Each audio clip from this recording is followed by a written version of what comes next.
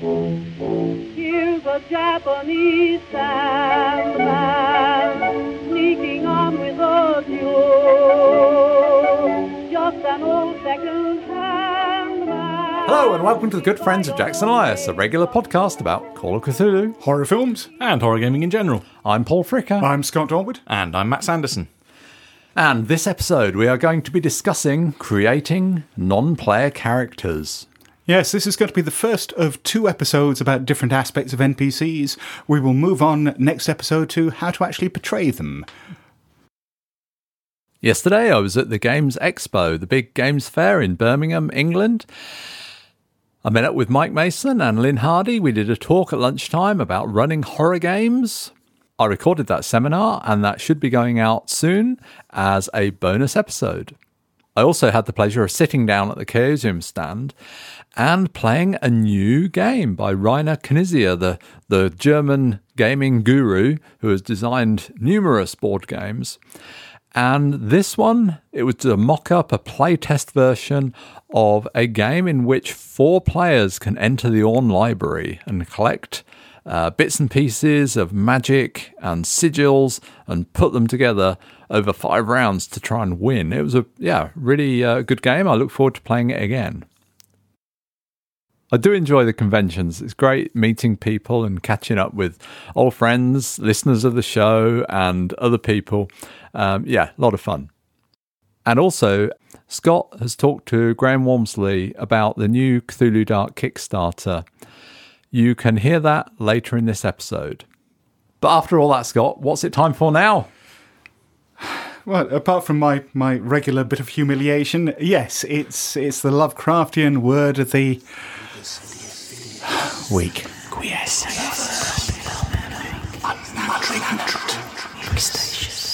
And now, the Lovecraftian word of the week.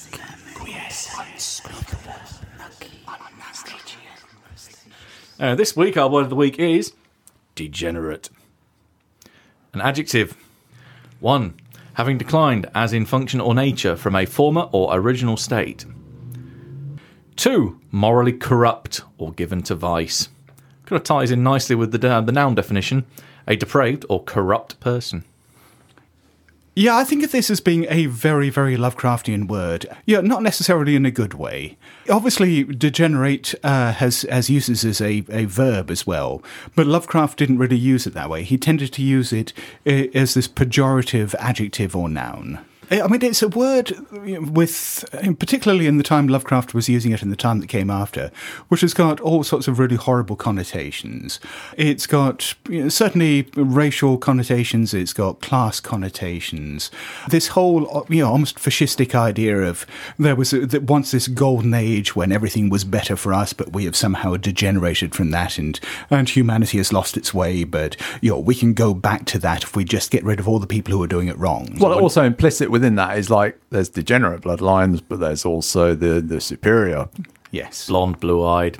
Mm-hmm. Those ones. Mm-hmm. Yeah, and there certainly is a strong current of that going through Lovecraft. But I mean, it's not just racial. I mean, there's certainly the classed aspect of it as well, which will come up in a couple of the readings that we'll do. Yeah, it certainly comes up in At the Mountains of Madness, doesn't it, when he's talking about the elder things. And some of those, as they progress, they become degenerate, and it's reflected in their artwork.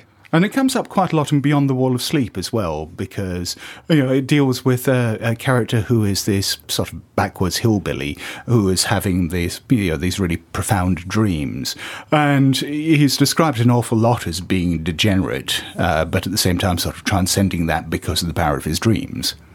Appears 13 times in Lovecraft's fiction. Lucky for some. Quite a low count, but a very characteristic one. There are certainly other characters and other situations in there which could be described as degenerate in Lovecraft stories, but that's not always the word that he uses to describe it. But that idea of being degenerate or things having degenerated is I think a huge part of the way he saw things. So now let's have a look at how Lovecraft used the word degenerate in his writings. From Beyond the Wall of Sleep.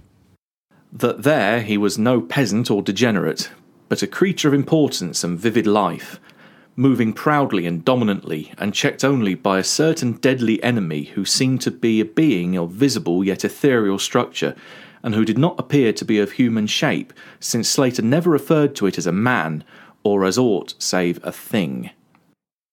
And from The Lurking Fear. The place is a remote, lonely elevation in that part of the Catskills where Dutch civilization once feebly and transiently penetrated, leaving behind as it receded only a few ruined mansions and a degenerate squatter population inhabiting pitiful hamlets on isolated slopes. And from The Call of Cthulhu.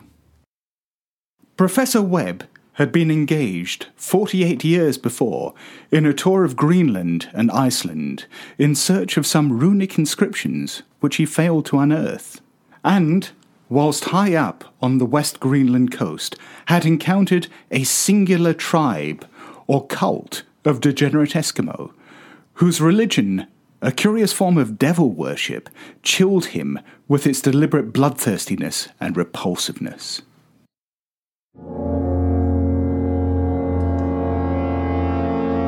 And now on to our main topic, creating NPCs. Personally, I think that NPCs are probably the most important tool that GMs have at their disposal.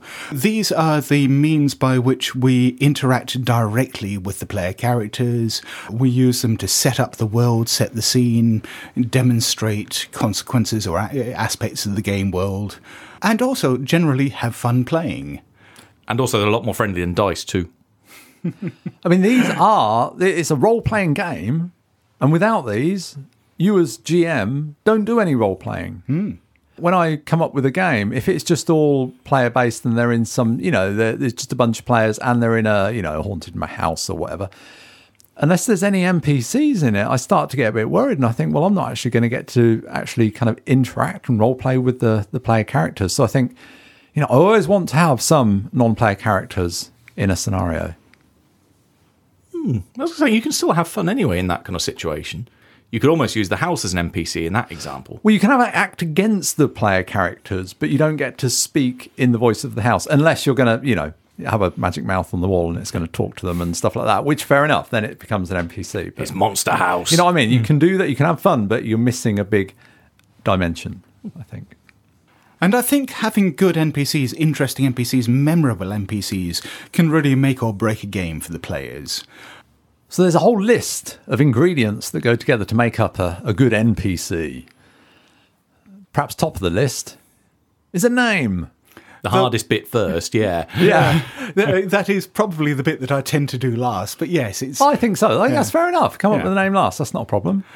If you're reading through a published scenario, it's the hook that you've got there for identifying who the NPC is. It'll usually give you some indication of the gender, the culture, and the period. Sometimes, yeah. And also, I mean, depending on the type of name, it can have other implications there. I know you, for example, Matt, are quite keen on putting symbolism in names sometimes. Oh, definitely, yeah. There's a few examples where I've dropped in little Easter eggs like that, mainly with the bad guys, where their name has a particular relevance either to the title of the scenario or a particular event that will happen in the course of play. I think there is something to be said for nominative determinism. Yes, I said it. In this aspect. I mean, if we think about, if I think of real life, a friend of mine who's an electrician, and his name is John Circuit. He never stood a chance, did he? Well, he isn't particularly short, is he? No, he's not. Oh, okay. But what I was going to say was, I mean, if you think of something, it might sort of feel a bit crude, but if you think of, for example, Harry Potter, you've got Professor Snape. Now, Snape, his name sounds kind of like sniping. It kind of goes with the character. You've got Professor Slughorn. The name has a sort of a feel or a connotation that sort of goes with the character. Now, we don't always have to do that, but it's something to consider. We probably should define that term that you just used, nominative determinism. It actually comes from a running joke in New Scientist magazine, which I think started when I was reading it back in the 1990s, where they'd come up with examples of people who had names that were particularly well suited to their professions. It would be things like an electrician called Circuit or Sparks or something like that. Yeah. Now, coming up with names on the fly, and we've kind of touched on this in previous episodes, but yeah, coming up with names on the fly is a killer. So, I mean, my personal thing I do is always to have a list of, say, a dozen male and female names and some surnames appropriate to the scenario. And, you know, when I need a name, because, you know, there will be improvised names, then I draw from those. We're talking about creating an NPC, I think, in advance here, perhaps more so. So it's a case of finding names that are appropriate for the period, perhaps.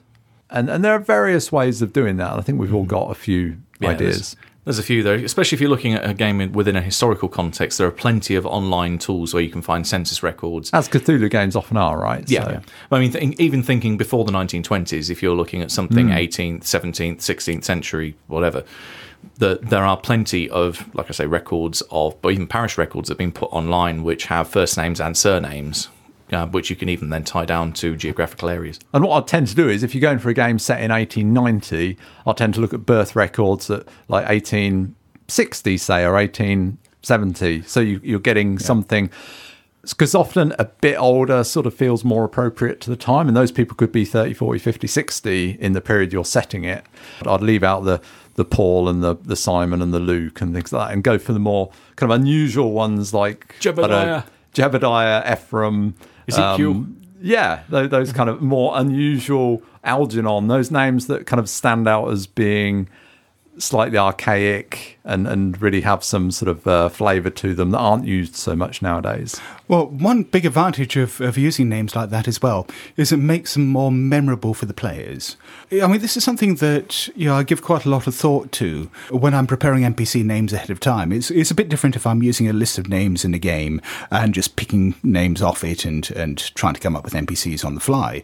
But if I've got time to prepare them ahead of time, yes, I'll definitely go for names that are unusual like that. The other thing that I'll do is, if I know that there are a bunch of NPCs that are going to appear in the same scenario, is I'll do things like try to make sure that none of them have got first names or last names that start with the same letters as any of the others.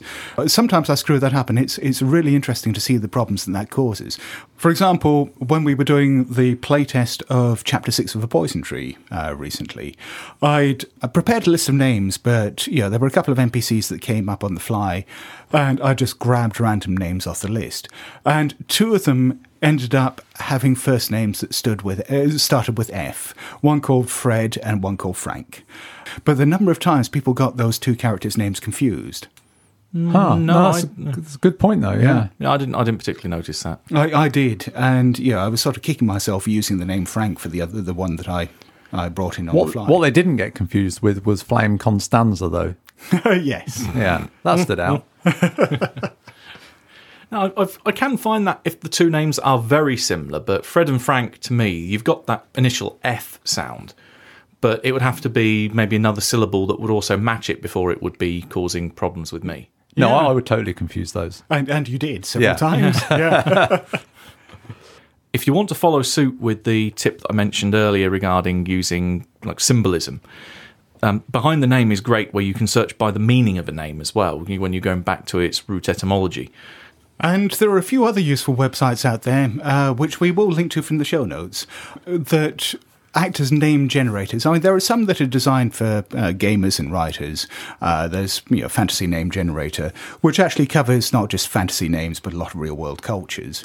But there are a few others where they seem to be designed for people who are creating fake identities for social media or spamming or whatever, where they will do things like, give you addresses, perhaps social security numbers and fake telephone numbers and stuff like that.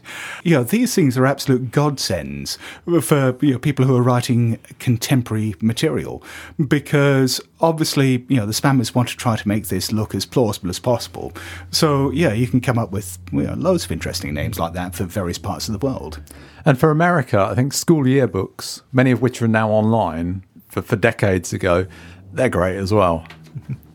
If you want to take a more tongue-in-cheek approach to a handful of names, you can always go to the MST3K riff on Space Mutiny, because that's got a great few in there. Oh, God, yes. Hulk Beefcake.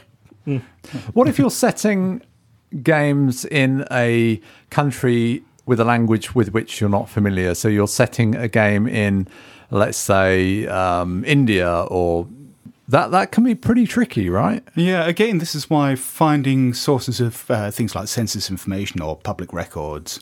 But is sometimes really a useful. name there, particular names will tie in with particular religions Or classes, yeah. and so on. So, I mean, I guess if it's just for your home game and you're not too bothered, then it's maybe not going to be an issue. But if you want to have some more realistic approach to it, that's quite it's pretty tricky. Yeah, it generally involves doing a bit of research. Yeah. I mean, when I'm writing stuff for publication that is set in cultures that I'm not very familiar with, I will spend a bit of time researching particularly how names are structured, where you've got, countries where, for example, people use patronymic names, or, names are in different orders where, a given name is, perhaps comes up first instead of last in the order of names.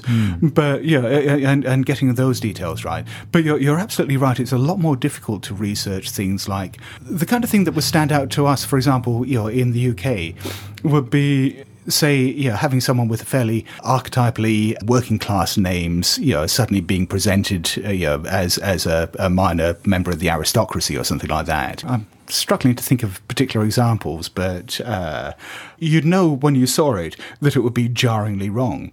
But on the other hand, if you're, say, an American writer or an Australian writer, or, from anywhere outside the UK, that kind of thing probably wouldn't stand out to you at all, because it's just not part of the culture you've been brought up in.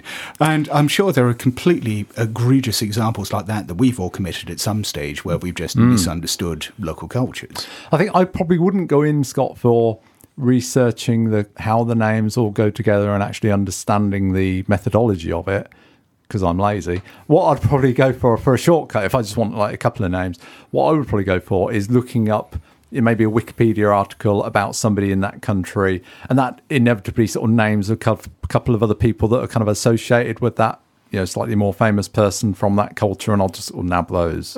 But I mean, the advantage, I suppose, of researching how the names are presented is that, again, this probably applies much more to published material, but it's for putting guidance in there about how people would be addressed. So, for example, I've written a couple of scenarios set in Iceland, and I didn't realise until I actually looked it up. You've got patronymic last names in Iceland, but what we do with sort of saying, Mr. Smith or whatever is a form of address, you wouldn't necessarily say, Mr. Gunderson. You tend to refer to, someone by their first name. You don't tend to use the last name in that way. Or for Russian names, is at what stage, do you just use someone's first name? What name do you, in what kind of address do you use someone's first name and patronymic name? What kind of familiarity would you need to use an abbreviated version of their name? And these, these all kind of really fit in with the style of address. We have a few other aspects that make up an NPC beyond just the name. We have, an obvious one would be physical description. How much, how much do you prepare for a game? Well, this is a bit of a tough one, because personally, this is actually one thing I find incredibly difficult to describe someone and how they appear. If I was ever asked, for instance, to become a witness to the prosecution in a crime case, the only thing I'd be able to say is, well, they've got 2 eyes, a nose and a mouth. And they might have had hair, it could have been dark, it could have been light. I am absolutely shit at remembering details like that and trying to convey them. So I try to think of one definite, really distinguishing characteristic about their appearance, and that's the thing that I'll latch onto whenever I describe them. And I don't think that's a bad thing for role-playing games, because if you flood the players with too much information, if you come up with, say, a half dozen different distinguishing characteristics for a single NPC, no player is ever going to remember all that. The rule of 3 really applies to stuff like this, that you should never come up with more than 3 ways of describing someone. So, personally, I will tend to focus on things like, hairstyle and colour, race, facial features, build, stuff like that. But, come up with a few defining characteristics that will allow that NPC to stand out from the rest of the NPCs around. In terms of preparation, I probably don't focus in on specific description. I just kind of go for they're scruffy and they've got torn clothes, they're in a smart suit, to give me a general idea of that person's overall appearance. when I play it, I might throw in one or two details to kind of emphasize that.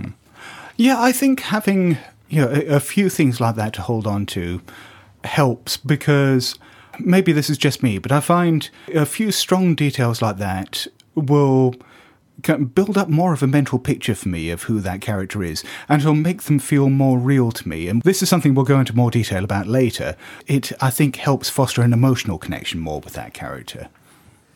So now we've got a name and we've got a description. So it's like we've got a photograph with a name under it. What about kind of character traits, character quirks, mannerisms, all that kind of malarkey? Again, depends on the NPC, really. I don't think everyone should have one, otherwise you're going to have a hell of a rogues gallery, and eventually you're just going to end up repeating the same tropes, because you're going to run out of ideas. There's only so many weird and wacky ways that people can act. So I try to be fairly sparing when I put a particular trait on a character. Mm-hmm. So what kind of trait might you give? The way they talk, the way that they maybe act if you're doing some slight visual conveyancing in the So kind of table. what, note down kind of talks nervously, or... Yeah, or that they kind of rub their chin, or they kind of look away and don't make eye contact. Things like that. Yeah. But again, I try to be fairly sparing, otherwise they appear more normal if they don't have anything that stands out too much. I think rubs their chin, or looks down at the floor a lot, or fidgets with the pen, or something like that is cool, because you can actually do it as the GM in the game.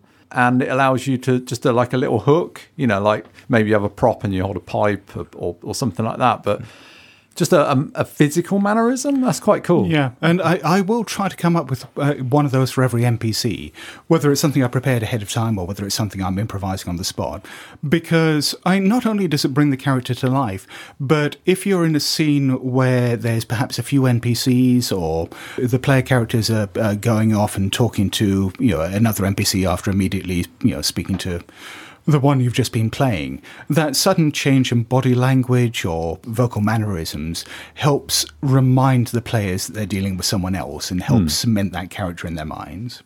It's like, in a very minor way, it's like an actor performing a one-man show on stage. Yeah.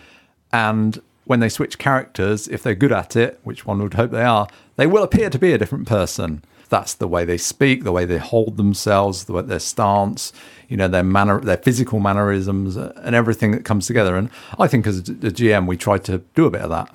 But, I mean, these quirks don't necessarily even have to be mannerisms or vocal tics or anything like that. I mean, it can be things like a particular character is very solicitous in the way that they speak to the player characters, or very dismissive, or very bold and outspoken. Or very sarcastic. Yeah. Again, these things really help pin down the character. Yeah. Oh, yeah. For example, I remember creating a character for a scenario that I wrote called Lampposts in Bloom. The character basically turns up.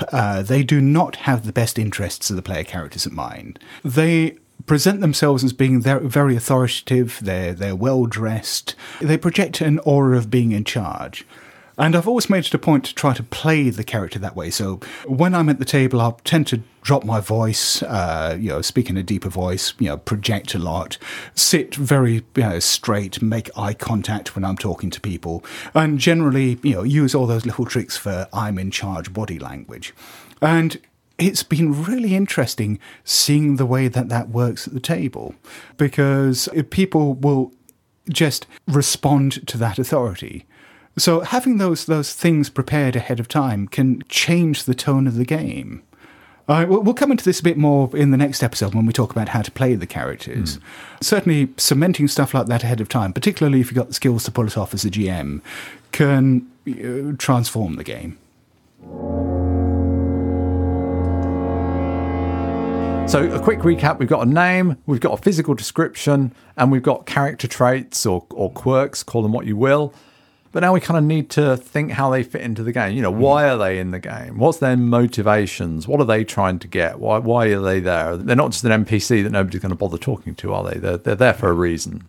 Yeah, I remember having this real light bulb moment when I first read Dogs in the Vineyard about 10 years ago. There is just a little bit of advice in there. Well, it's not even advice, it's a rule for how you're creating the NPCs as part of the town in a session of Dogs in the Vineyard. And it's that every NPC that the players encounter or the player characters encounter has got to want something from the player characters. That's very particular to Dogs in the Vineyard, but what that advice means in general for role-playing games is that if you're preparing an NPC for your game, they've got to have some reason for being there that ties in with the player characters, whether it is that they're going to want something, whether they're going to act as a foil, some kind of spoiler, whether they're going to be an antagonist, or whether they're going to help the player characters in some way. There's got to be some reason for them to interact with the player characters. Yeah, so that tends to be, I think, that person's up to no good.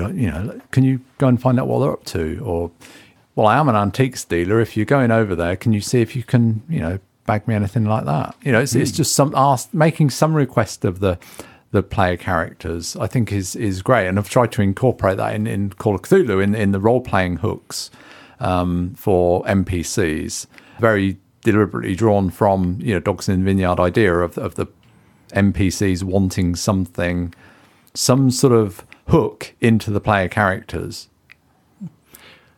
Sometimes I kind of sit on the fence a bit on this. I don't like to have every NPC out there want something of the PCs. I think the last time I put together a game on a casual basis, when I tried to set up a fairly wide range of NPCs, it revolved around a new housing development that had just been built outside of town, out of Potter's Lake for Heaven and Earth. And thought, you're just going to have a lot of regular people that have turned up here just because they've moved there. Sure, they've got their own things going on, so I didn't have motivations per se, but I gave them backgrounds to say this is why they're here, this is what they're doing amongst themselves. And so that could potentially lead a few little, not red herrings, but other side missions if they suddenly realise, hang on, that guy's sneaking out late at night. Yeah, sure, it's because he's having an affair with a person 2 doors down. Things like that they aren't necessarily there to directly draw the PCs in, but provide the PCs with something to pull on, rather than just everyone they meet suddenly saying, "Oh, well, can you do this? Can you do that? Can you do the other?" No, I mean that's why I'm saying that particular advice is for Dogs in the Vineyard, but it's the idea that each one should have that hook. And what you're talking about there is still a hook. It's not one that they're necessarily directly presenting to the player characters, but it's something that you've constructed into the NPC as a reason for the player characters to interact with them. They are sneaking around at night. They are doing something suspicious. That's still a hook. It's just as much a hook as Paul's antique dealer coming up and sort of saying, "Oh, can you go and get this armoire for me that's honestly not full of cocaine and get it into the country." It serves the same fundamental purpose. It gives the NPC a reason to be there, and it gives the player characters a reason to interact with the NPC. Mm-hmm. Yeah, maybe not one that's so directly going straight to them. Yes. Yeah. So they've got a motivation in the game. There's something maybe they want from the player characters. They got some motivation for what they're doing in the scheme of things. But I guess we kind of need to know what they know about, the scenario, about what's going on, what they know about other people. So if the player characters ask you, as the NPC, what's going on in that house over there, what does that NPC know? Yes, and how much can that knowledge be trusted? Having multiple viewpoints and multiple interpretations of the same event is a great way to confuse players. Oh, yeah, the Rashomon approach. Mm-hmm. Yes. I mean, it's easy to sort of see too much misinformation, I guess. I think equally having some fallibility built in, or, they've got the wrong end of the stick. So they present some information, but it's, through their filter. And there's all sorts of reasons why a character might be presenting faulty information. Maybe it is that they're trying to cover something up. Or it could just be that, as you say, they've misunderstood things. It could be that they're seeing things through a particular, philosophical or religious lens or something like that. And, they're interpreting things, according to their own worldview. It's demons! Exactly. It's not saying it's aliens, but... Yeah. But another way is that they've only seen a particular snapshot and something really out of context. Yeah. It's the old, feeling the elephant thing. Yeah. Yeah. Feel an elephant every time I make a scenario. But I guess... Whatever gets you through the night, Matt. Oh, yeah. I mean, that links in to the previous thing we just said, motivation. So I guess those two things go hand in hand. What does the NPC actually know? And then what's their motivation? That motivation is going to inform what knowledge they'll put forward. And also, what are they actually going to be willing to share easily with the player characters? So, I mean, this is probably something you see a lot in investigative games.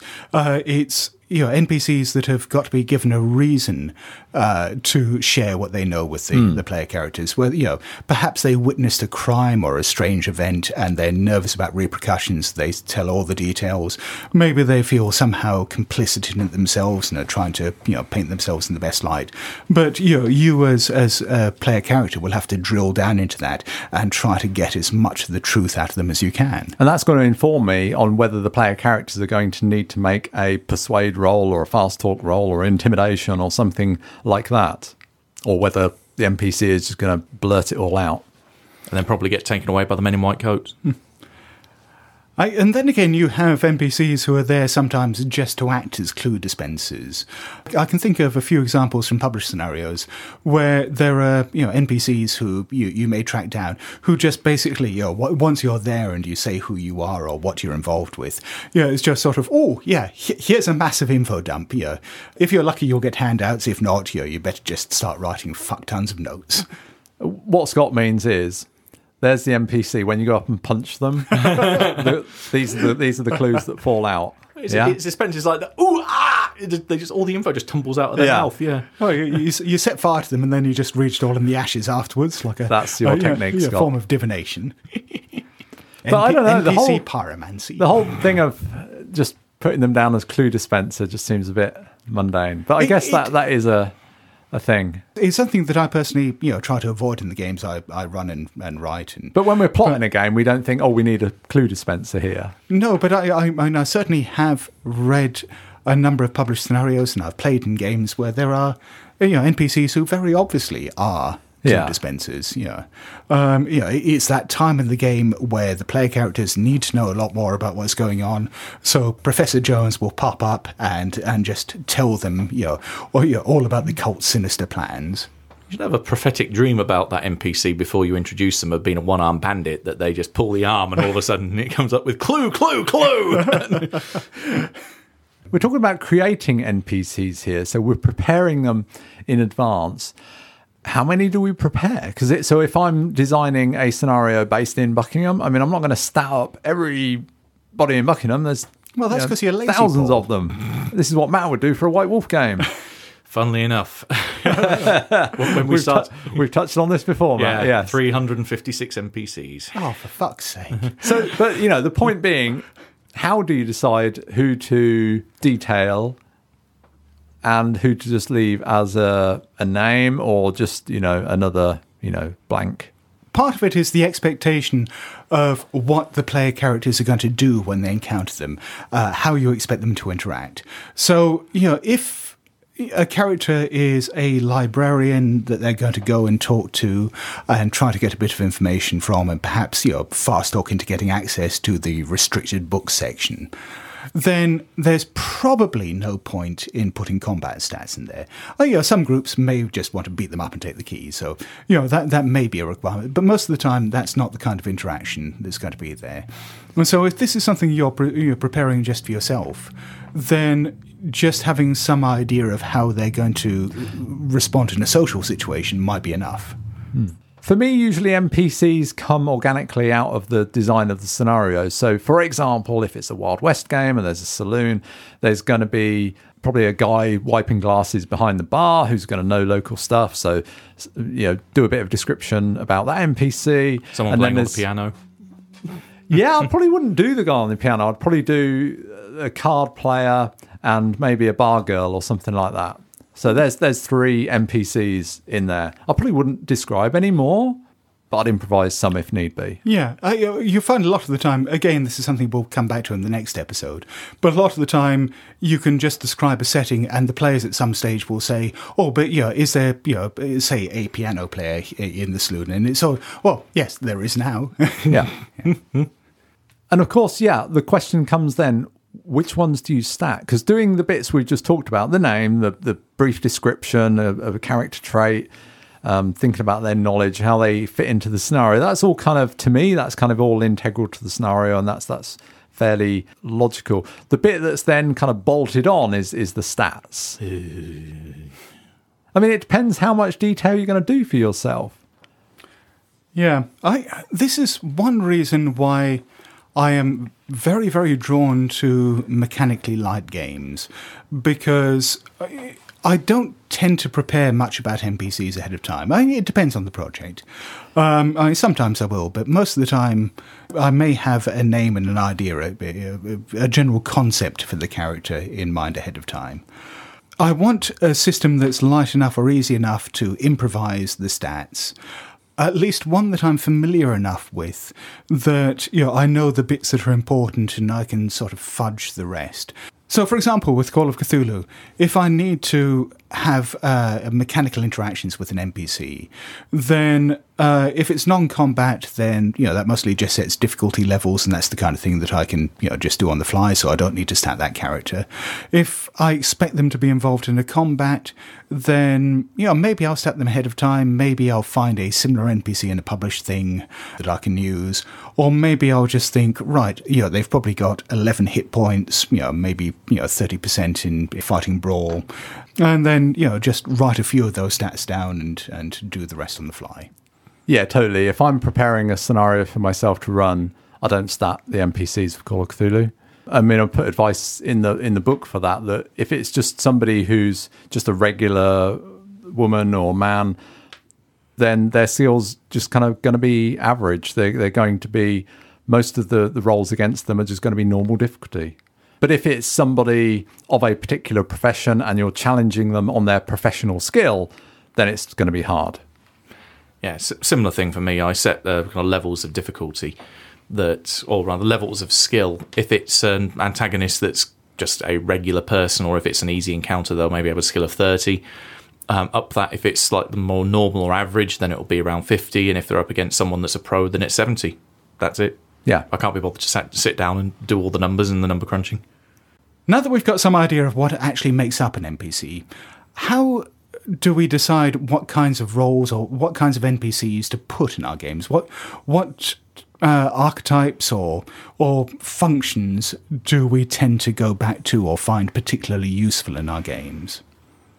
I hesitate to use the word antagonist, but more so the catalyst for the scenario having started. Generally, a lot of the scenario ideas I come up with are the result of someone has done something or something has happened, and that is usually the result of someone having been involved in a particular situation. So there is obviously that person that has then everything has spiraled out from there. Yeah. So I almost look at that as being the centre of a diagram and then pull back and then think logically who would be connected with this person or the situation that they've created. Yeah, I'd say that's more of a catalyst than an antagonist. Mm-hmm. Yeah. I mean, I think I come up with a group of NPCs that seem appropriate to the scenario. I don't think I've ever considered, have I got enough antagonists? Have I got enough people that are going to help them? Have I got enough people to give clues? I think that I just consider the scenario and the characters that suggest themselves in it. I'm not sure. Do you consider? I do. I certainly think about things like antagonists because drama is predicated upon conflict, and you need conflict in a game for it to work. You need characters against whom the player character is going to butt heads.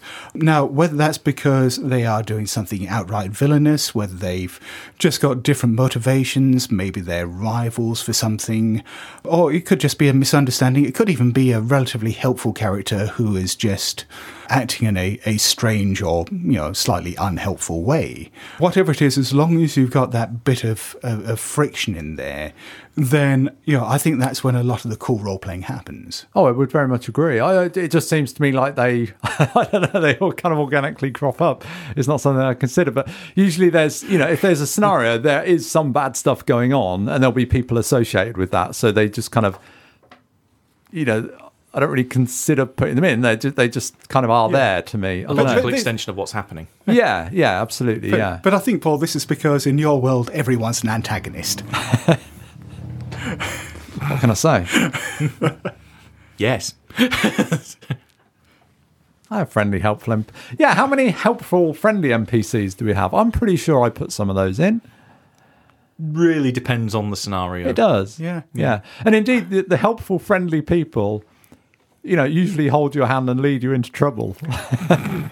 Not maliciously, but, they just sort of, by helping you, where are they helping you to? Yeah, I don't think I've ever set out to create a wholly helpful NPC.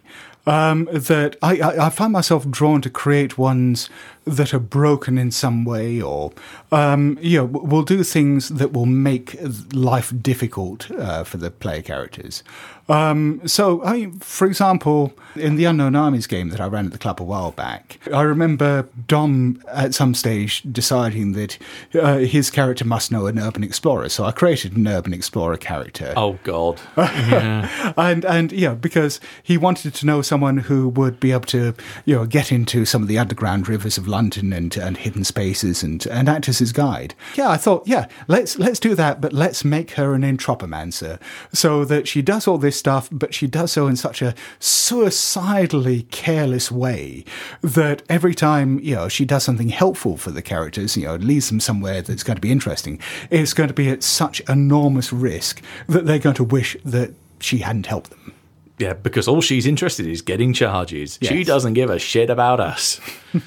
But, she was still a helpful character. I mean, you got to where you needed to go as a result of her help. It's just that you nearly all died in the process. Yeah, thankfully only nearly.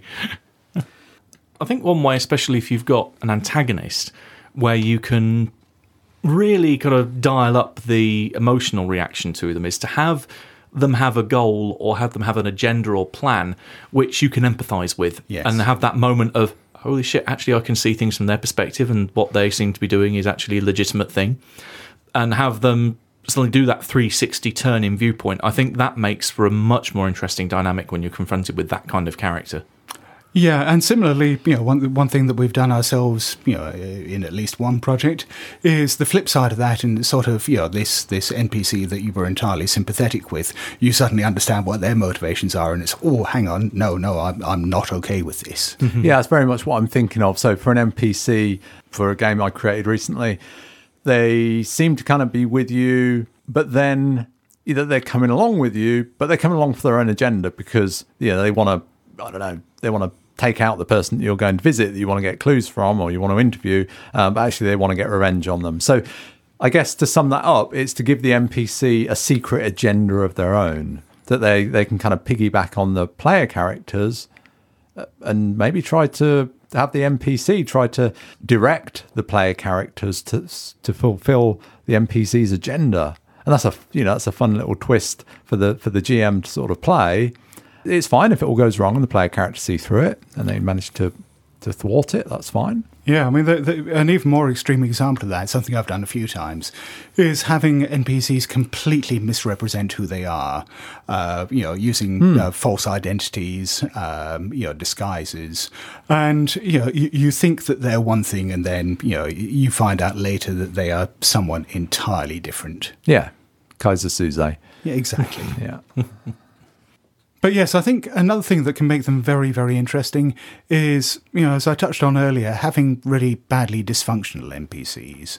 Ones who are perhaps, not reliable or, psychologically damaged or, drugged out of their minds, unpredictable, irrational, and potentially very, very dangerous. But at the same time, you're perhaps relying on them for information or, guidance.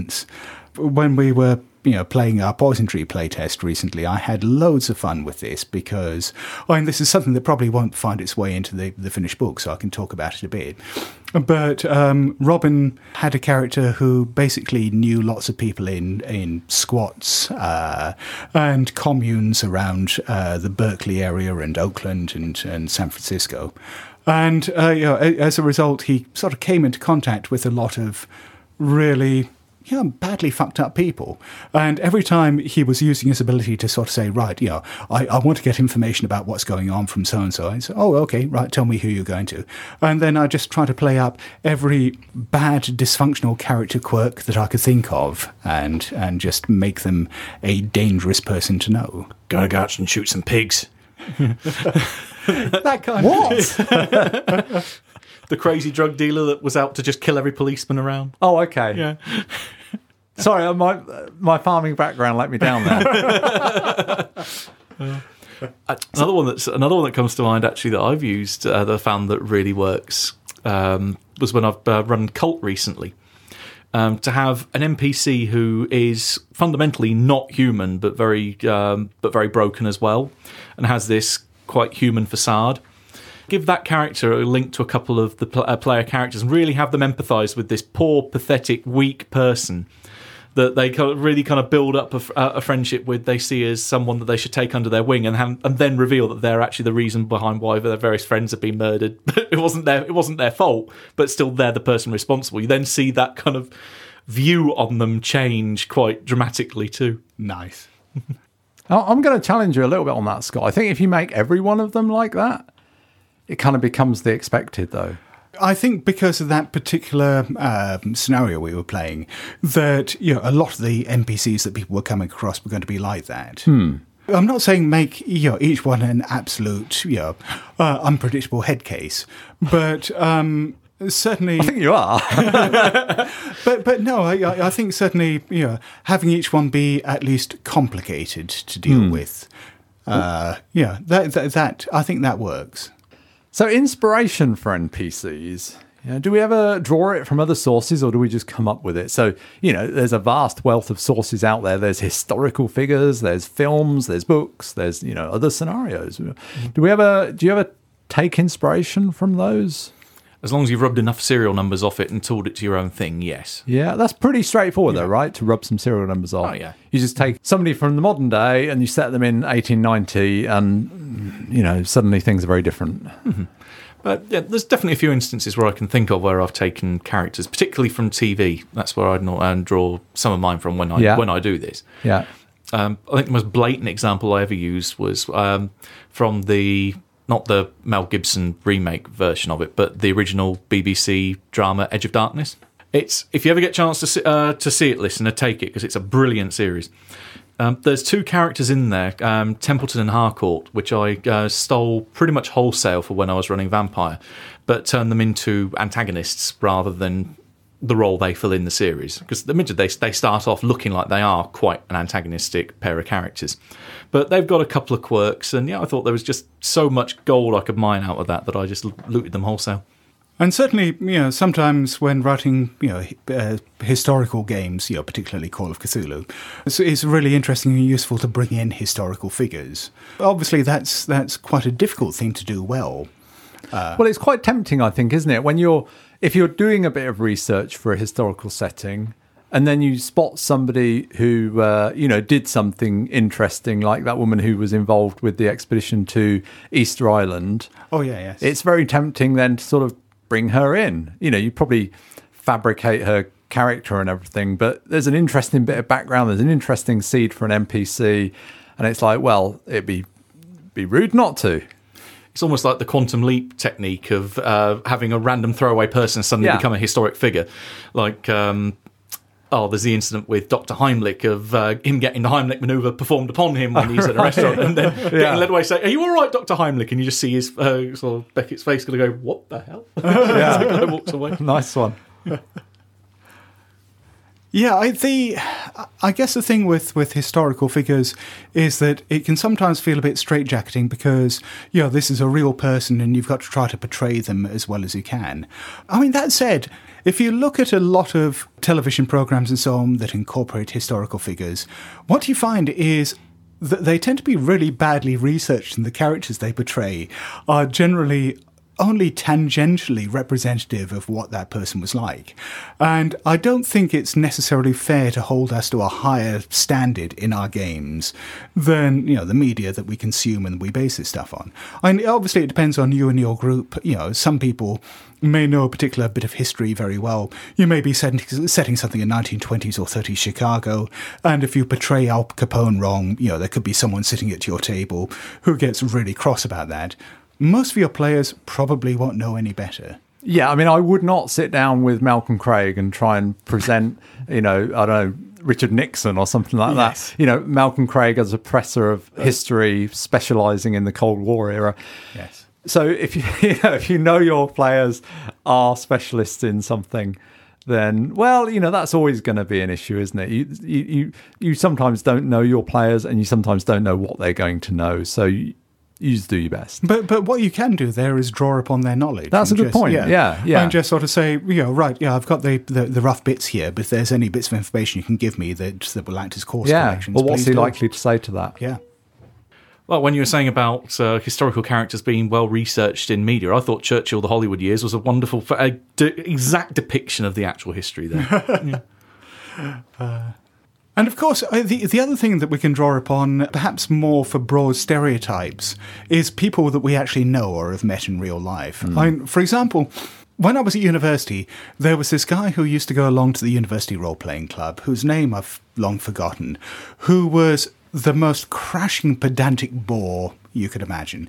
He would get into endless discussions about rules during games, after games, into the minutiae of the setting, just basically trying to correct everyone on everything the whole time. I've played games with him. And, or his namesake. Yes. and so basically, at some stage, for this RuneQuest game we were playing, the players and I just created this repeating NPC that was based on him, who basically would just come along, and he sort of acted as an exposition dump at times, but would just waffle on for hours and hours, and unless someone stopped him. I mean, that's a great shorthand for the GM. You're plotting your scenario, and this NPC, well, I scrubbed the name and put a different name on, but particularly if the players don't know this real-life person that I'm referring to, then all I need to do is change the name, because the description, the characteristics, I know what they're like, I know their mannerisms, and I just try and be like them. It's just a shorthand. All I need to do is write down Matt Sanderson and just use him as my profile in my head, which is kind of what I did in the game we played recently, Scott. Yes. You were my player character, Matt. I kind of used you as a profile, but, I regularly go out and conduct drug deals? What the hell? No, not in that game. No, you weren't in the game. That was another game. Oh. So did your note just say Matt Sanderson brackets 1/1d8? I have a sand check. But no, I've done this before, though, and inevitably you start off with that NPC brackets Matt Sanderson, whoever, somebody from the real world, or Scott Dorward or whatever. And inevitably, as you start playing them, well, or I do, as I start playing them, they don't actually come out like that person. They come out like it's a kind of a springboard for me to kind of riff off, but I actually end up with some sort of character that isn't quite like that person. Maybe it's because I'm not very good at performing them, or they have other agendas and stuff in the game. So inevitably they kind of come out different, but it's quite a good starting point. Yeah, I think this is very similar to when we talked many episodes ago about how we come up with scenario ideas. One of the things that I think I said then was that you should never be afraid of lifting the plot or the idea of a book or a film or something like that you liked, because by the time it hits the game table and you put your own spin on things, it's going to turn into its own thing. And I don't know about you two, I mean, the other useful source, I think, not that I use it that much myself, is for some game lines you get books that are published of, books of NPCs. So, for example, Over the Edge, there was, what was it called? There's several. No, but there was one that was specifically a book of NPCs. At Your Service. That was it, yes. You get things like that for various game lines, but you also get books published for writers, which can be quite useful there, which things like books of character traits or professions and stuff like that. Writer's Digest publish a load of stuff like this, and there's plenty of others. So, it can be really useful delving into stuff like that, or books like that, and just getting inspiration for making some of those characters perhaps a bit more multi-dimensional, or just getting inspiration with aspects that wouldn't necessarily occur to you, because the things that occur to me are probably the same things over and over again. There's probably a fairly limited palette. So yes, coming up with some using somebody else's ideas is probably good there. It's one of the things I particularly like about Heaven and Earth, that the vast majority of, at least for 3rd edition, the vast majority of the material they've published for it are the people who inhabit the town. They don't ever provide stat blocks, but they just provide the history of the character and their name. That's all you need, really, for them. The good friends of Jackson Elias would like to thank our backers for funding the podcast. If you would like to become a good friend of the good friends of Jackson Elias, just follow the Patreon link from blasphemoustomes.com. I want to say a big thanks to all our Patreon backers. Now, unfortunately, we haven't been able to get together recently to record our singing tributes because Mr. Sanderson, he's been moving house. So he has a new domain and, but very soon we'll be back together all in one place and we shall raise the roof with our singing.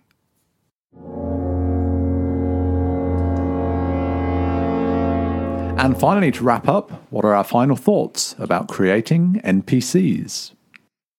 To be more particular there, what would be your top tips for how, when you're creating those NPCs ahead of time, how to make them potentially memorable or certainly multi-dimensional characters? I think the big one for me is their agenda, what they are doing in the course of the scenario and what they hope to achieve, and how that can have a degree of emotional resonance with the PCs.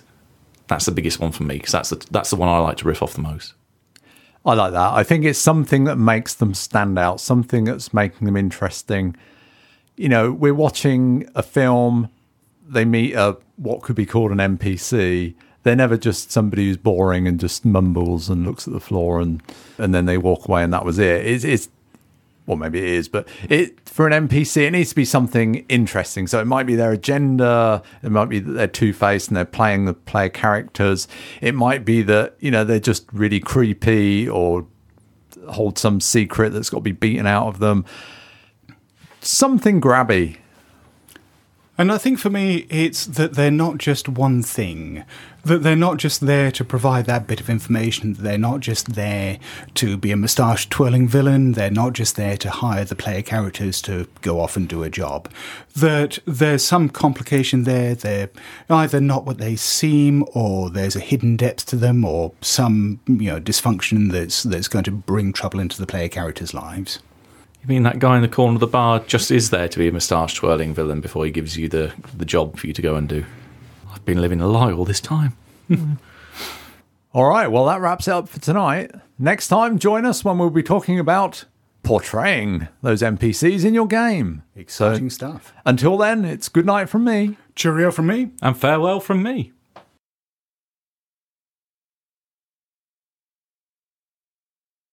Well, we're joined now by Graham Walmsley, who is at this stage of the interview preparing for the Kickstarter campaign of his new edition of Cthulhu Dark.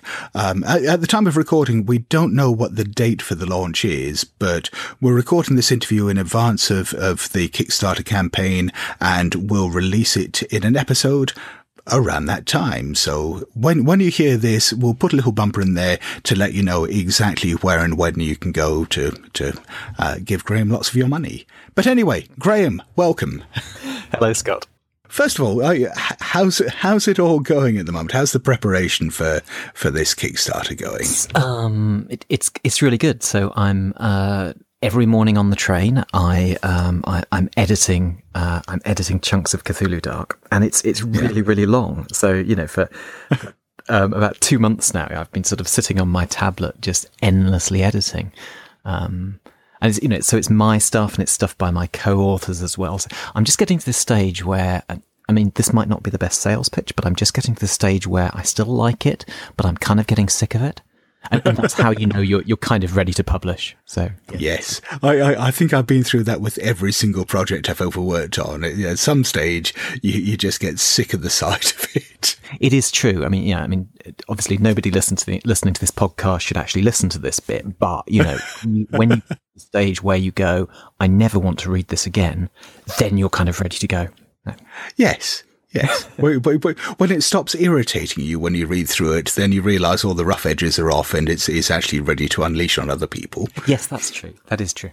So, for people who haven't read or played Cthulhu Dark before, could you perhaps give a little potted introduction to what exactly it is? So, Cthulhu Dark, you can Google it at the moment and you can find the original version of Cthulhu Dark. Cthulhu Dark is a very short Cthulhu system, so it's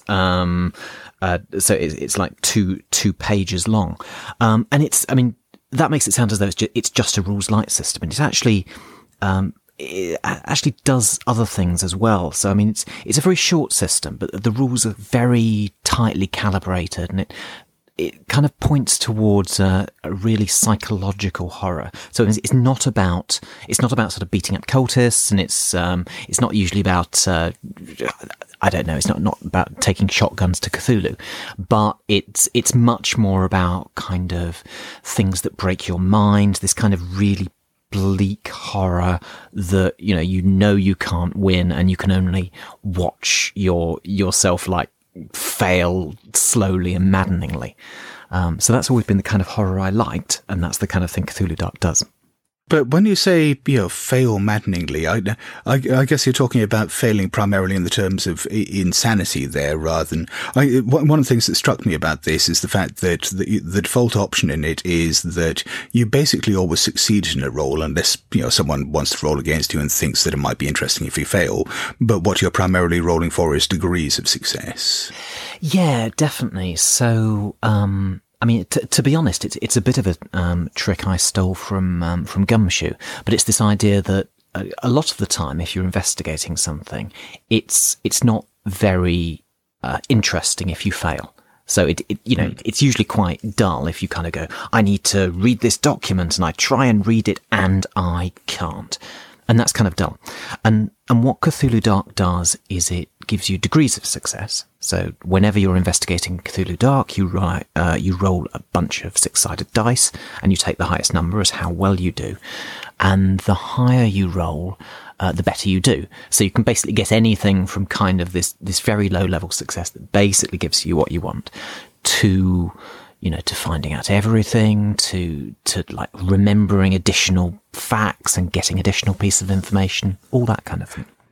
Yeah, one of the things I really liked about it was the fact that this implication that if you get a 6 as your degree of success, the maximum level of success, that perhaps you learned a little more than you wanted to.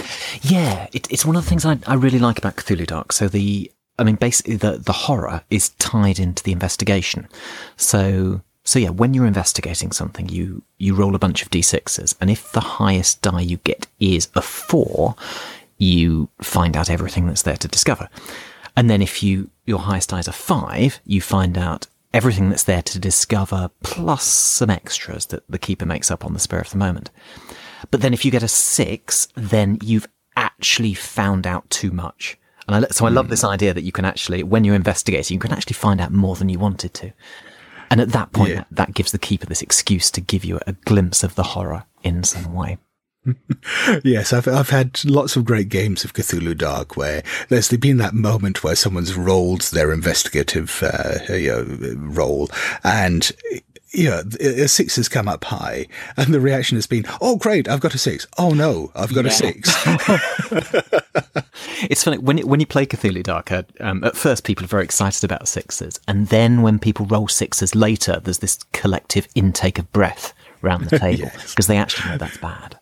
And that's a very Lovecraftian thing. I mean, it goes back to that classic introduction from The Call of Cthulhu, of the idea that there are some things that we are just not equipped to know.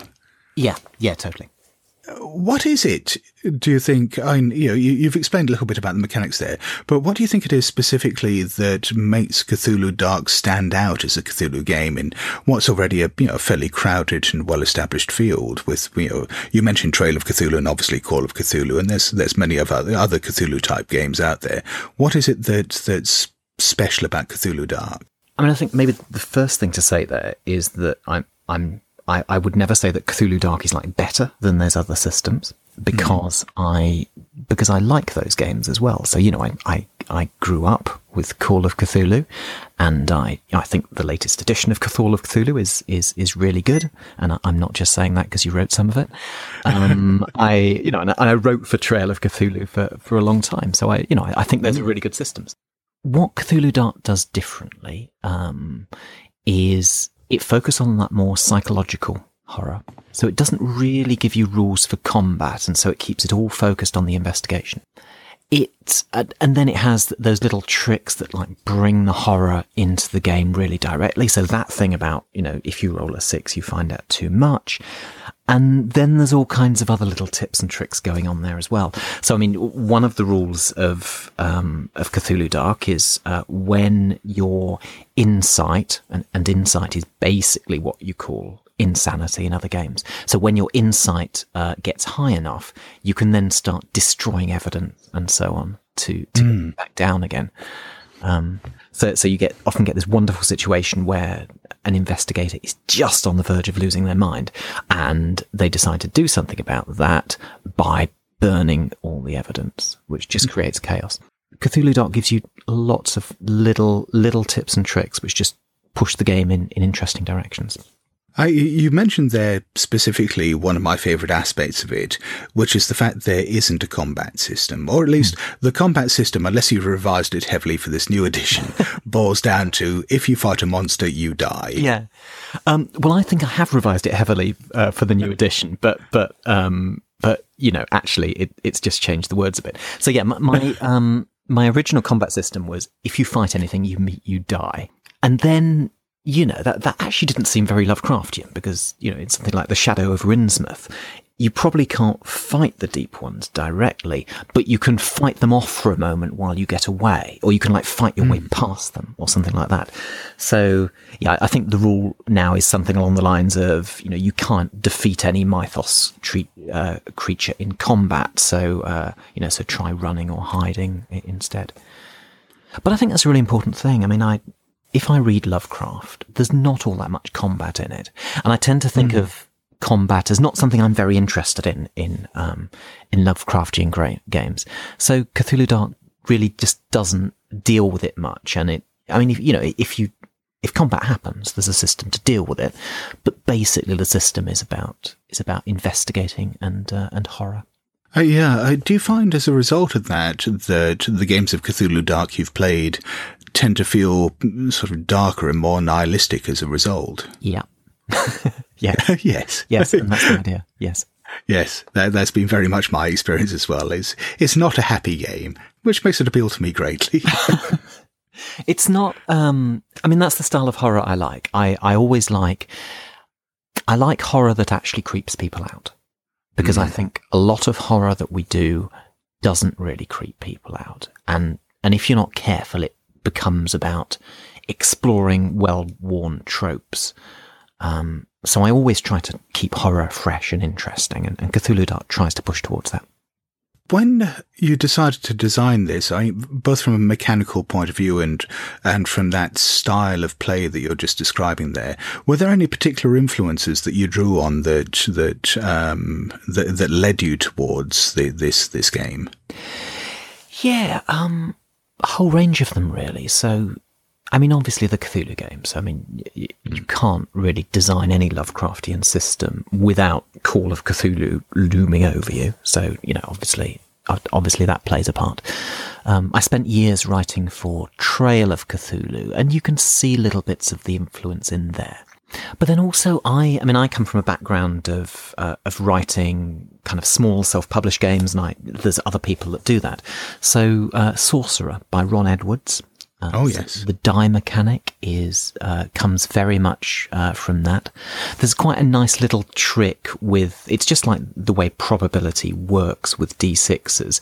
That actually, if you roll a bunch of d6s, you're not as likely as you think to get a 6, and things like that. So the way the probability curve works in Cthulhu Dark is kind of stolen from Sorcerer by Ron Edwards. I'm trying to think of some others. Cthulhu Dark definitely comes from the tradition of nano games. So there was at least a few years ago, there was this big tradition in tabletop games, just writing these really small, focused little games. And so Cthulhu Dark definitely comes from that place. Yeah, and I suppose it's worth just explaining to some listeners who might not have played Cthulhu Dark just how light those rules are, in that I can't remember who produced this, you'll probably know. There's a version of the character sheet kicking around that basically has all the mechanics just built into the character sheet. Yeah. And yeah, it's not a busy-looking sheet as a result. I mean, I think in Cthulhu Dark, it's not really about stats. So in Cthulhu Dark, you have your name and your occupation and your level of insanity. And beyond that, you flesh out the characters by talking to each other and asking each other questions. So yeah, it's definitely not a character sheet heavy game. No, but I was thinking in particular about the fact that, the explanation of all the rules mechanics actually fitted on the character sheet as well. That it's, is that simple, that you had your single sheet of paper there that basically told you everything you needed to do. Yeah, it's nice that. I mean, the whole thing about the mechanics being so simple, is it kind of affects the game in interesting ways. So, I mean, one of the things in Cthulhu Dark is there's essentially one role. So when you try to, investigate things or do things, there's one role you do to do that. And that's quite nice because it means like in the game you can actually roll for anything. So, yes. You can roll to remember something from your childhood, or you can roll to mystically stare into the carvings and sense their meaning. One of my favourite tricks in Cthulhu Dark is when you're playing and one of the players says something like, one of the players sees something horrific and they go, "Oh, that's fine. I just rationalise it away." And I go, "Okay, that's great. Roll for that." And it's really fantastic. It's a really nice thing to do. I tell myself it's all okay. That's great. Roll for that. And that's really nice because if they succeed, then they tell themselves it's okay. And we know it's not. And, the player knows it's not. But the investigator at that moment is going, "Okay, I've convinced myself it's all okay." Or they try to tell them. I mean, the alternative is they try to tell themselves it's all okay and they fail because they know it's not okay. And that's fun in itself. So, I mean, that's sort of an example of how it can actually get quite, deep and psychological, even though the rules are really simple. Now, most of my experience of Cthulhu Dark has either been playing or running one-shots. Have you got any experience of, or do you see Cthulhu Dark supporting longer-term campaign play at all? Yeah, I've done it. Yeah, there's a whole discussion behind that. I mean, I guess part of it is that I like Lovecraft stories, and Lovecraft stories are basically one-shots. I mean, apart from a few of apart from At the Mountains of Madness and something like, stuff like that, then, I mean, pretty much it's this sort of short investigation and the horror builds and builds and builds, and then everyone's mind is blown and they're not ever going to go down another investigation again. Yes. They're kind of done. So Cthulhu Dark to some extent follows that structure. And also, it's a very bleak game. I mean, this isn't a game where you go through one investigation and at the end you kind of go, "Okay, well done. You've got experience now. You've got skills you can use and, you can up your combat skill." Cthulhu Dark is about you being powerless as opposed to, becoming this immensely experienced mythos fighting machine. But it does work really well episodically. So, I mean, some of my favourite campaigns are sort of almost like interconnected adventures. So each adventure works very well on its own, but they also come together into a greater whole. And then you can do Cthulhu Dark it does work really well in this sort of episodic structure where you do get the same investigators and they sort of recover in some sense at the end of each adventure and go on and sort of pursue more horror. So it does work. I mean, it does work in that sense of, taking these investigators and seeing them through all kinds of horror stories. Yeah, it tends to work in this episodic way. We've talked a fair bit about how simple Cthulhu Dark is, how short the actual rules are, and yet with this Kickstarter, you're putting it out as a full-length book. So obviously, there's a bit more in there other than just the rules mechanics. So what is it that people can actually expect to find in the core rule book? So I can answer this question in two ways. I can give you like the really professional answer, or I can give you the answer that sounds funny and makes me sound a bit bad. So, excellent. Let's go for both then. Okay, well, I'll give you the funny one. And I'm sort of talking slightly tongue in cheek when I say this. So funny explanation of why I decided Cthulhu Dark should be a big book is that I'd published this thing as a one-page PDF, and people come up to me at conventions and go, so when are you releasing this as this 100-page book? And I go, oh yeah, because that's really going to happen. It's like one-page book. And then in the way that these things just bug at your head, I would go home after the convention and go, well, if Cthulhu Dark, this 2-page game, did become a big book, then that'd be kind of cool, because that would let me do 20 pages or so of like how you can use these rules to best effect, and all the little tips and tricks hidden within them. And then I could go on and sort of write this full guide to how to write a mystery, and then I could do some guides to how to play a mystery, and then I could add a bunch of settings. And so that's actually what the book is. So okay. Yeah, so it's quite nice. I mean, the book starts with the rules, which are really short, and you can be up and running in minutes with Cthulhu Dark. It then gives you all the ways you can use those rules, so this really in-depth look at them. And then it just does this thing which I don't think happens enough in Cthulhu games, which it takes you through step by step how to write a Lovecraftian mystery. And it starts you all the way from what are the things that you fear? What are the things that really scare you? And how can we put a mythos creature behind that and write an adventure around it? Or, what kind of themes do you want to explore? And then it takes you from that initial starting place of just throwing around ideas. It tells you how to build a structure around that, how to build this sort of chain of investigation around it until you eventually have a scenario. And I think that's something that we don't really do enough in Cthulhu games. I think so. It almost makes it sound like this. That parts of this are almost like a companion volume to your earlier book, Stealing Cthulhu. Kind of, yeah. So Stealing Cthulhu, I mean, Cthulhu Dark is very different from Stealing Cthulhu. So Stealing Cthulhu basically said the best way to write Lovecraftian games or write Lovecraftian scenarios is to take bits of Lovecraft and tweak them and put them together in a weird order, and then you've got a game. And I still stand by that. I mean, that's quite a good way to do it.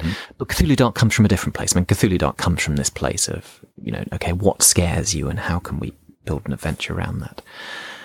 But I mean, you're right. So I mean, I think a lot of what's good about the Cthulhu Dark rulebook is that it sort of really takes you through how to write horror scenarios, and it takes you through how to play them, and then it gives you these 4 settings, which I think are really exciting. So it gives you 4 times and places where Cthulhu Dark works, and it gives you scenarios for all of those.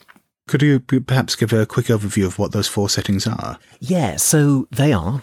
So the first one is London 1851, so early Victorian London. And this is kind of my favourite period of Victorian London. So it's this dirty, grimy Victorian London. It's Victorian London before it was nice. And so you play investigators in the slums. So you play thieves and beggars and, women of the night, whatever. And they go out and investigate stuff. This is a very Dickensian approach, isn't it? When I think of a lot of the Victorian Cthulhu games I've seen, they are later period. They tend to be much more kind of Sherlock Holmes meets Jack the Ripper. But this is, this setting is I mean, it's Dickens, it's Henry Mayhew, it's the really grimy stuff, as you said. It's definitely, Dickens. I mean, Henry Mayhew, especially, who, for people listening, was a Victorian journalist who sort of went out into the slums and wrote about them. And his work is a huge influence. I think the other real difference is, and this is it's a big thing I'm trying to do in Cthulhu Dark. One of the sort of rules around writing Cthulhu Dark scenarios is that the investigators are always people without much power. And they go out and investigate horror that is in some way connected to power. And I think one of the reasons I did that was because, I mean, like you say, I used to play these Victorian Cthulhu scenarios, and they often start in a gentleman's club. And so the investigators are all in a gentleman's club, and then they go out and investigate this horror which lies under the slums. Yes. And which is kind of a classic thing. And so one of the things I wanted to do in Cthulhu Dark was just reverse that, to switch it round. So in Cthulhu Dark, you start in the slums and you go and investigate a horror which is probably underneath a gentleman's club or something like that. Marvellous. So what other settings do you have there? Okay, so right, the first one was London 1851. The next one is Arkham 1692, which is Arkham in the time of witches. So that date, 1692, which I really hope I've got right, otherwise it's very embarrassing, is based at the time of yes. Is that right? Good. I'm pretty sure it is because, that was the date of the Salem witch trials, which I think is what you were riffing on. Yeah, definitely. So that draws on the Salem witch trials, and so it's colonial Arkham. It's a very primitive version of Arkham, and it's this little town in the middle of this vast, horrific wilderness. That scenario is by Catherine Jenkins, who is an immensely talented horror writer who's one of my co-authors for Cthulhu Dark, and so she's done the setting, Arkham 1692, and she's done this wonderful scenario called The Doors Beyond Time, which is really good. And she used to send me chunks of this scenario, and I'd read it through before I went to bed, and it's actually quite unpleasant. It's not what you want to read before you get to bed. Yeah, I was lucky enough to actually play it with her a while back during one of the early play tests of it. And it's a marvellous scenario. I recommend it highly. It's great. She takes horror in a more gory direction than I do, which I really appreciate. And those are the first two. What else comes after that? Right, so after that is JO 2017, and JO is a fictional African country, a West African country. Oh. This is by another writer called Helen Gould. And this is this is a really nice setting. It's very different from Arkham. So Arkham is all gory and horror. And JO is, JO is this really beautiful setting where you play, you play the inhabitants of this West African country, sort of investigating horrors, I don't know, associated with money or the remnants of the British Empire or whatever.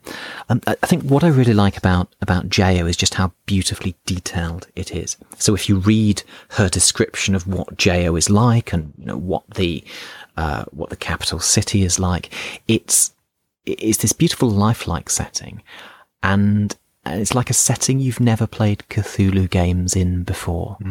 It's this modern day African country, and it's utterly beautiful. Yeah, that's a very different take on Cthulhu. Yeah, like I say, I don't think I've ever encountered anything like that. And what's the last one? So the final one is Mumbai 2037, which is Cyberpunk Mumbai. So this is something I've written, and so it's Cyberpunk Mumbai. Again, you play residents of Mumbai investigating horror, and being cyberpunk and being Mumbai, it's all about commercialism. It's all about class and social standing, and there's these huge big buildings being constructed across Mumbai, and you investigate horror going in at the heart of them. So you've got those four settings. You've got the core rules. You got the essays on how to write and how to play Lovecraftian horror. Yeah, you said you've got is it a scenario for each setting? Yes, is that right? And is that the entirety of the book, or is there anything else to round it out? So we'll see. I mean, we'll see if any of the stretch goals come off. So I'd really like to do a guide to hacking Cthulhu Dark, because it's something people do a lot of anyway at the moment. There's lots of hacks of Cthulhu Dark out there. But I'd really like to kind of do a look under the hood, and this is how the dice work, and so if you're going to add something in, this is how you do it. So I'd like to do that, and there's a couple of other things I might do. But that's basically it. Yeah. So it's it's the rules. It's this really good solid guide to how to write and play horror, and then it's these four settings. And you've shown me some of the artwork for the book, which this very, very impressive black and white artwork, which I found incredibly atmospheric. Who's the artist you've got working on that?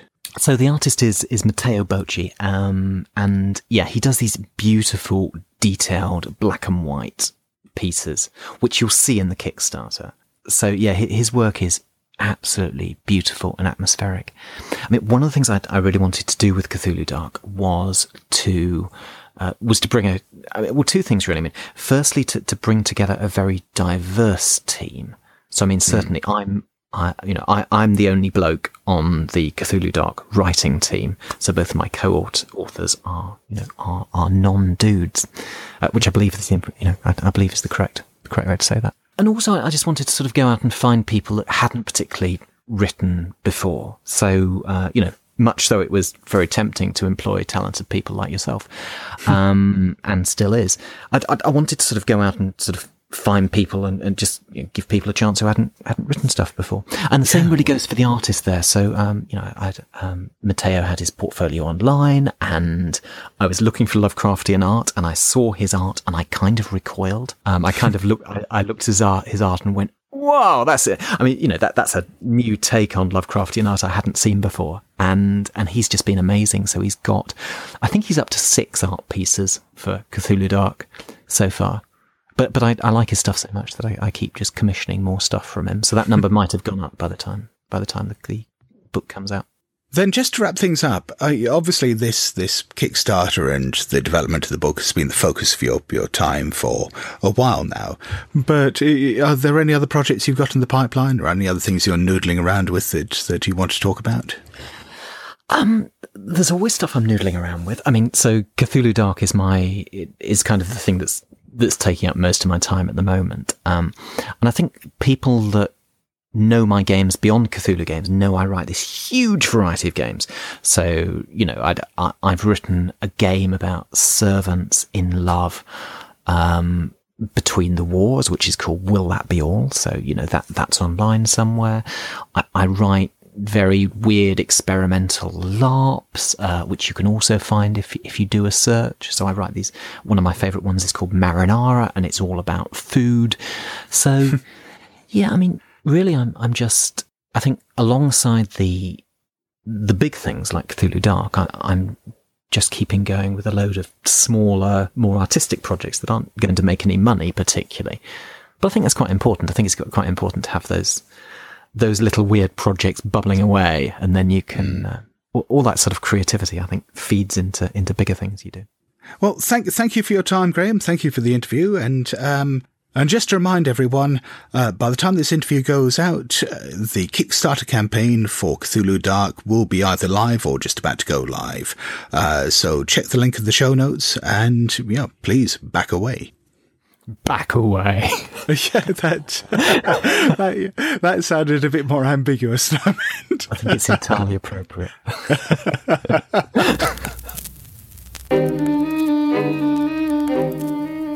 Hello? BlasphemousTomes.com